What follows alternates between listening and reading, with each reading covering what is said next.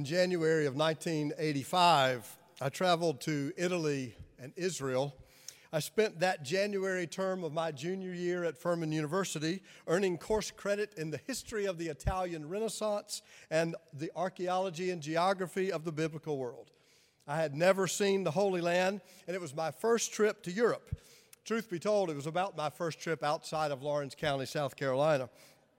As we traveled across Italy, touring countless cathedrals and castles, I was awestruck by all the woodwork. All the woodwork. Amazing, the detailed carving in everything. I was mesmerized. And I came home determined to learn to build some furniture and to learn to carve and inlay and to truly craft wood everywhere, in everything. All this intricate work, it was just amazing. It's in the details. When I read good writers, I am amazed at their craft. The words, all the colors and the nuance of words. It is an amazing gift to be able to share the smell of honeysuckle or morning fog in words. The intimacy of a kiss between lovers with words. The beauty of an ocean sunset or the intricacy of a snowflake, just the right words. Perfectly chosen, delicately placed. It's in the detail. Have you watched an artist work? A painter? I would love to be able to see the world like a painter sees. Did anybody see that last pet portrait that Ron Pelt posted on Facebook? Oh my goodness, that beautiful little dog. It was amazing. Ron didn't miss a single hair. There must be 1,000 shades of grays and browns, tans and whites and blacks. Every single hair perfect. It's in the details. Have you observed someone caring for an elderly parent? All the details. All the patience and the tenderness, answering that same question over and over and over and over again with kindness every time, preparing the meal, changing the television station, making up the bed, setting out the clothes, kindness, compassion, love. It's in the details. Have you seen somebody caring for the poinsettias at Park Road Baptist Church? It's in the details. The gospel writer knew the importance of the details, and he spells it out for us. The birth of Jesus took place in this way. It's in the details. Let me read it for you. Now, the birth of Jesus the Messiah took place in this way. Listen to all the details in this story. When his mother Mary had been engaged to Joseph, but before they lived together, now that's a curious detail, she was found to be pregnant by the Holy Spirit. But now maybe we understand why, from this unexpected detail, why that first detail was necessary. Her husband Joseph, being a righteous man and unwilling to expose her to public disgrace. Now that word "and" is an important detail. You see, some would have thought it their righteous duty, in fact, to expose such an infidelity. So this is an interesting detail, that in his righteousness, Joseph planned to divorce her quietly. But just when he had resolved to do this, an angel of the Lord appeared to him in a dream. That's an interesting coincidence, isn't it? That detail. The angel said, "Joseph, son of David."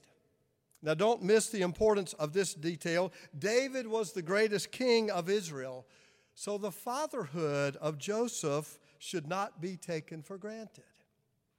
Do not be afraid to take Mary as your wife, for the child conceived in her, an intimate detail, is from the Holy Spirit. She will bear a son, not a child, a son.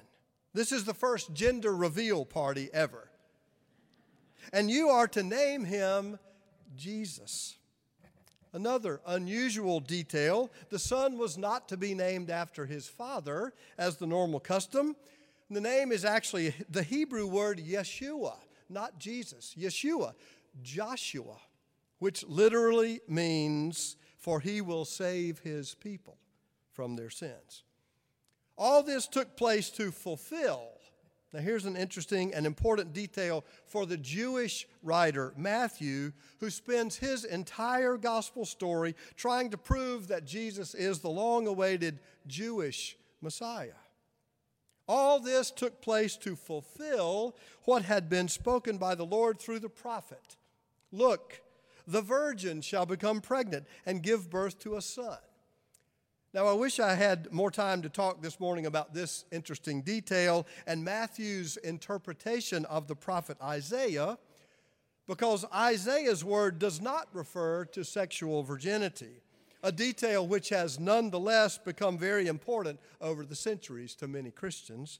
But it's a detail we do not have time to detail this morning. I'm sorry. And they shall name him Emmanuel, which means God is with us. And this is the most important detail in the story. God is with us. When Joseph awoke from sleep, he did as the angel of the Lord commanded him. He followed all the detail.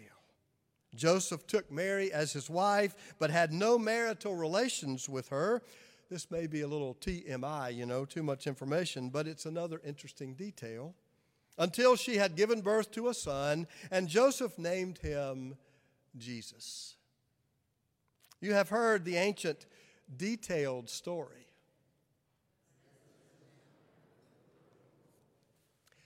Now you need to understand that it would have been easy for the gospel writers just to say, God came to earth in Jesus, who began to preach and teach and heal. And when the people question, wait now, God, Jesus, how? Tell us more. The preachers could have just said, oh, that's not for us to know. God works in mysterious ways. Only believe. That is how it works in some religious traditions. Don't ask the questions. But we get painstaking detail. And it is in all the details that the story gets real.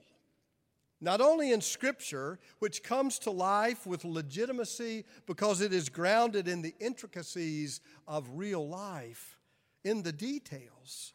But even more than that, the story gets real when we find ourselves in the story, our details in this story. The Christian story, our theology, is pretty audacious if you really think about it. It's unique among the religions. We have to know that the basic heart of our story, this incarnation of God through Jesus, is offensive to many. God comes to earth, pitches a tent with us, in us, as one of us, God as one of us, as the hymn says, condescending to earth. And that's exactly the problem for people of some religions. God could not condescend. That's what it means to be God, is to be above all of this stuff down here. God doesn't stoop. God would certainly not be born into ethically questionable circumstances, live in poverty, challenge the status quo, mock the powers that be to the point of execution. God doesn't die. But those are precisely the details we have been given. Now, we can question the details of Scripture. I think we should. That's what gives theology its intellectual integrity. But the center will hold. In Jesus, we find the meaning of Emmanuel. God is with us in human flesh. It's in the details. Now, in life, there are those metaphorical forests and the proverbial trees. When we look back on the course of life, it's the forest we see. As our son, who has toiled through 4 detailed years of medical school, says, med students like to say, the years are short, but the days are very, very long. As we look back, it's the forest, the broad, sweeping expanse of time, but in each day, each moment, it's the individual trees that give life its meaning. And that relationship may be a direct proportion, meaning the more detail you can take in, the more life you can get out. The more detail you can take in, the more life you can get out. We do not live in general. We live in the specifics of each day, moment by moment, experience by experience. Life comes one detail at a time. Are we looking? Are we listening? The birth of the Messiah, the story, took place in this way. It's in the details. The question today is, can we see the details? Look at the details. Can we live the details? How closely are you paying attention? Did you see God in that last meteor shower we had? For the heavens declare the glory of God. Did you see Jesus? Did you miss him down at the corner this morning? Stringy hair and dirty clothes, asking for a little help? For if you have done it to the least of these, you have done it unto me. Did you sense the presence of Spirit, Holy Spirit, when the strings played this morning? Be still and know that I am God. It's in the details. For the last 4 months, 48 of you have taken envelopes and gone out and shared 5 $20 bills that were inside. You've shared it in small ways. You've shared with us many of the details. You helped to clean up the ocean. You bought bicycles for needy children. You provided support for a family of immigrants. You surprised that kind cashier at the Walmart who had been so helpful with the elderly woman waiting in line in front of you. And you blessed that elderly attendant at the door of Lowe's. You know, the grandmother who should have been home playing cards with her friends or watching TV or enjoying her grandchildren, but who instead is still working every day just trying to put bread on her table. You have shared your faith in the details. Now, the story can be told in generalities as a grand narrative, but maybe that's the problem when we try to impress faith through doctrinal beliefs. These are broad generalities like, we believe in the Trinity. What? We need to understand why statements like that make so little sense to many people. But if we could get behind the generalities to the originating experiences that led someone to need to make that statement in the first place, we did experience God in the meteor shower. We did feel her in the humanity of the stringy-haired homeless woman on the corner of Park and Woodlawn. We did feel something truly divine in the music. So Trinity? Oh yeah, it's in the details. Our amazing story, the bold and audacious story of Christmas, God coming to earth in human touch, only makes sense in the details. In this way, the story of Jesus and your story too, it's in the details.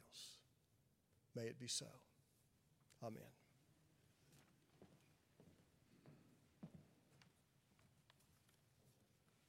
As Russ shared a little of what he was going to say today, my thoughts turned to a group of people probably mostly not represented in this room today and the details that it takes to live their lives. So this prayer of intercession today may not be so much about you, but I tried to think through the details of what it would be like to live in poverty. So let us pray. Utility bills, water bills, doctor bills, and trying to figure out which ones have to be paid, can be paid, could be put off, knowing that that bill that is put off will circle back around, and we'll have to figure out utility bills, water bills, doctor bills, which one to pay. How to arrange for a food pantry pickup, and then selecting the food that best suits the needs of your family. You need gas for the run-down car that needs so much repair that you pray at every red light that it doesn't break down right then and there. Trying to find bus passes, and then trying to figure out the details of how to get across town and allow enough time for 4 bus transfers to get just a few miles away. The paperwork, oh, the paperwork, to find the resources that are needed. The social worker you have to meet with and be accountable to. The menial labor jobs that many are working that are often outside in the cold, finding shelter for tonight that will be different from the shelter last night and will be different from the shelter tomorrow night. Keeping a warm coat and not leaving it somewhere that it will get stolen. Keeping thick socks and trying to keep them clean, knowing that a scarf and a hat would just be such a bonus. Keeping a job while tending children without help. Helping the children get their homework done when you're just too tired or ill-equipped to truly help them learn. The details, the tiring, endless details that it takes to be poor in our world, O God. So hear us as we pray, that we might be so attentive to the many, many needs of your people, that perhaps we could be bold enough to be the answers to some of these prayers. Give us love in our hearts that we might answer prayer ourselves, knowing that that kind of love comes from you. Amen.